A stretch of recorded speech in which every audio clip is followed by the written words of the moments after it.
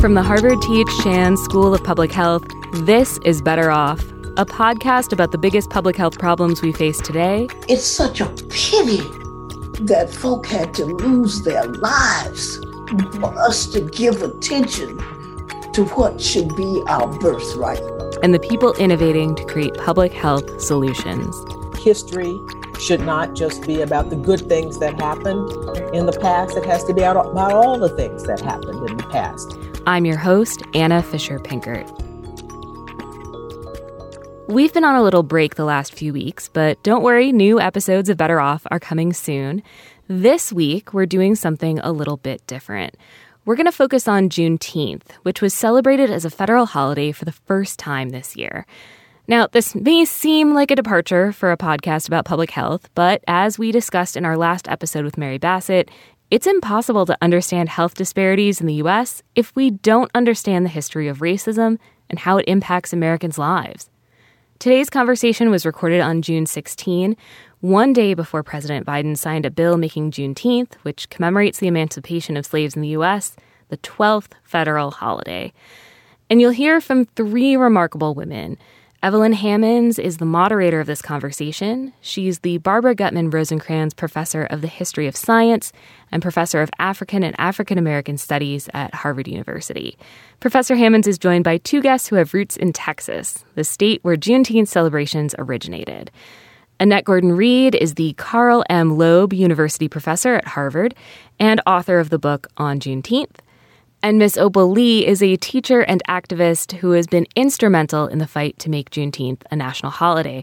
She's often called the grandmother of Juneteenth. The first voice you'll hear is Evelyn Hammonds speaking to Miss Opal. Miss Opal, for those of us who still don't have a really kind of intimate familiarity with Juneteenth, can you talk a little bit about the holiday and how it came to be, and certainly how it came for you to be a part of it? Well, I think lots of people are aware now that General Gordon Granger made his way to Galveston with some 7,000 colored troops. They were from Illinois and New York. Mm-hmm.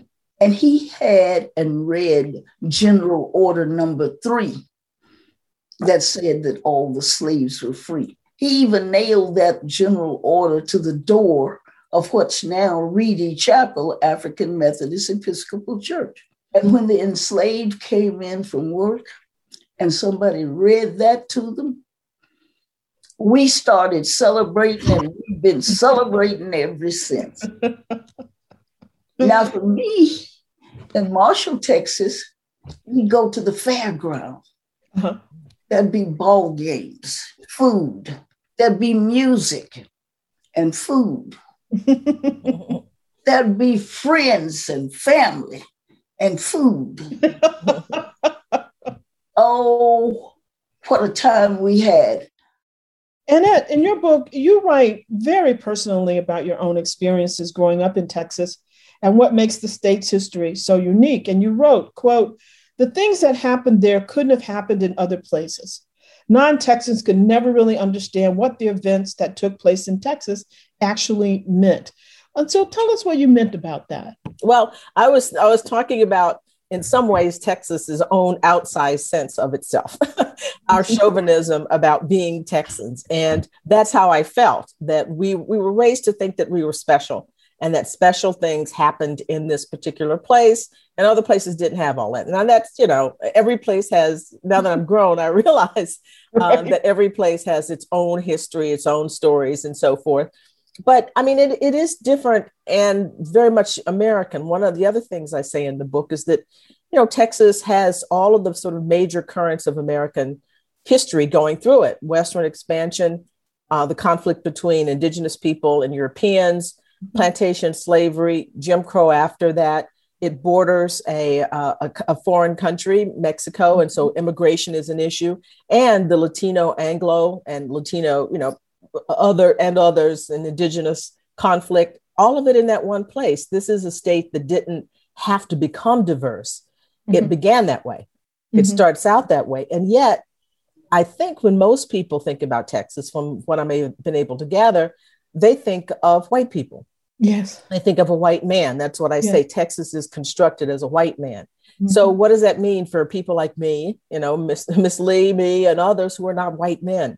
Right. But we're Texans, and my family, parts of it have been there since the 1820s. People think of it as the cowboy, even though, there were Black cowboys, obviously, but Hollywood's version of the cowboy, a white man or an oil man, both white. And that image of Texas is out there, but it's a very diverse, very complicated place.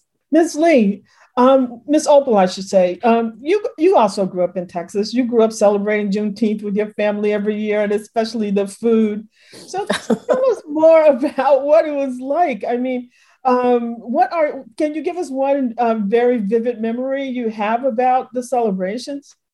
People sort of celebrated together, their families and that sort of thing. I had a mentor, Lenora Rolla, and she started the Tarrant County Black Historical and Genealogical Society. Mm-hmm. And that group's responsible for the Juneteenth celebration. Well, we had a celebration to die for. It was in a tiny little park called Sycamore Park. We had 30,000 people. My goodness. The paper said in a 3-day period, 10,000 people a day. Oh, but did we have fun? The park's supposed to close at 10, and all they did was to pull the plug that turned the lights off. That meant we were supposed to go home. Why did I get on a flatbed truck and put that plug back in and we partied till dawn? Annette, Juneteenth kind of remains for many people a kind of complicated holiday. Mm-hmm. Why do you think it remains complicated? Well, I think it's complicated because we know what happened, right? I mean, that's the thing about history and historians. And people looking back on history, we understand, we know the road ahead. So I think what people do is look back and say, well, it was still hard after that. We know that after a brief moment through Reconstruction, the redeeming white governments brought in Jim Crow and tried to bring things back as near to slavery as they could get it. Mm-hmm. Slavery was a system of social control. And once that legal basis for that kind of control was gone, they tried to find other ways to do that. And, we're almost successful, pretty successful. Mm-hmm. Debt peonage, voter restrictions, all those kinds of things. So there's I think there's a tendency, we don't want people to run away with this idea that everything was okay. We know it wasn't. My father, who could be quite sarcastic, would say, the slaves haven't been freed. And, during Juneteenth things, because what he meant was we still have a way to go with all of this. But he knew he wasn't being, made to work sun up to sundown, for somebody else's. I mean, he understood, or being sold. I wasn't sold away from him, those kinds of things. But what he really meant was that there's your celebration, but always with this eye towards the future and a continued struggle. So I think that's the complication. People don't, even yesterday, when they made this announcement and it became, really well known, I saw in my Twitter feed people sort of not poo-pooing it, but saying, well, what about reparations? What about this? Exactly. What about that? Exactly. Yeah. What about voting rights? Well, yeah. I mean, sure, they could do that unanimously for this holiday, but voting rights, those are two separate things, right? Exactly. I mean, they're linked in terms of history, but in terms of the political calculations, you should never think that the people who voted for this would necessarily vote for the other thing. But that doesn't mean that you can't celebrate and be happy about this particular thing that happened. And, that it has its own valence, its own importance. So, Ms. Opal, I want to ask you, what drove you to make your life's work be about helping to make Juneteenth a national holiday?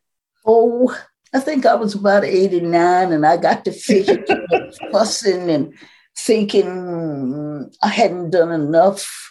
I made up my mind that I was going to do something come hell or high water. Mm. And what I decided was that I would walk from Fort Worth to Washington, D.C., And I felt like if a little old lady in tennis shoes was walking to DC, somebody would take notice. I got myself, my minister, the church musicians, a county commissioner, school board member, and several. We all gathered at my church, and they gave me this send-off, and I walked 2.5 miles. The next morning, I get up and I start where I left off, 2.5 more miles. I was actually going to do the 1,400 miles. Wow. So if I started September 2016, I actually got to Washington January 2017. Wow. We had asked President Obama to walk with us, but he was in Chicago. Oh, goodness. I didn't get what I wanted. And I said I'd keep on walking and I'll keep on talking till Juneteenth made a national holiday. Oh, gosh, it's such an inspiring story. And your quest to make Juneteenth a national holiday has really made you a star in your own right. And I don't want people to think Juneteenth is just one day. There is too much educational components. We have too much to do. I even advocate that we do Juneteenth, that we celebrate freedom from the 19th of June to the 4th of July. Because we weren't free on the 4th of July, 1776. That would be celebrating freedom. You understand? If we were able to do that. Did the Black Lives Matter movement have any impact on you in terms of thinking about, say, this last point about celebrating freedom from, say, June 19th to July 4th? Is that something that has played a part in your thinking about this holiday and it being a national holiday? Yes. In fact, if I was younger, I'd have been right out there with those young people. You know, we have surges. Dr. King brought us forward. The March on Washington brought us forward. Black Lives Matter is doing its part to bring us forward. Yes, any of the groups, nothing has ever been given to us. We've had to push for everything we get. And I admire those young people. It's such a pity that folk had to lose their lives for us to give attention to what should be our birthright. And I want to turn to you on a slightly different topic. And you've already said we need to separate these topics. But given everything that's happening in Texas right now, especially around voter suppression, and that Tuesday, Governor Abbott signed a bill into law aimed at stopping teachers from talking about racism and any current events that may be contentious, meaning I think they don't want teachers to make certain topics part of a course that someone could claim to be being discriminated against or receiving adverse treatment solely or partly because of the individual's race. What are your I think I know what your thoughts about that, but go ahead and tell us a little bit about your reaction to some of this. Well, you know, I think it's a reaction to the fact that there have been changes in the things that teachers talk about from the times that I was in school. Certainly, they've done a much better job of talking about the truth of history, of American history, and race is a part of that. It's an inevitable part of it. If you read the Constitution of the Republic of Texas, which I presumably think they want people to read, it's shot through with references to race and support of slavery, and Black people can't become citizens and all of that. So the main effect I fear will be chilling. I mean, there will obviously teachers, there are a lot of rebellious and maverick teachers out there who are going to find a way to talk about these things, the things they've been talking about, and they're going to go forward with it. But it might chill some people who will just say, nah, it's too risky. I'm not going to get involved with it. But, you know, Texas has a lot is going on in Texas right now. They have a real problem with that grid. Right. And to talk about, I mean, people died in the last, the last disaster, the winter disaster. Right. Who knows what's going to happen? Because you cannot be in Texas in the houses the way they've been built that are basically ovens. You have to, if the air conditioner goes out, I mean, that has to be fixed. So I mean, but focusing on this stuff instead of some real, I think they're distractions in a way. Right. And it is unfortunate because, education is so important. History should not just be about the good things that happened in the past. It has to be about all the things that happened in the past. And, kids need to learn how to think critically and to fight back and to engage in debate and arguments. You have to have these ideas presented. There are serious problems to deal with in Houston, and in not just Houston, but in Texas, all over.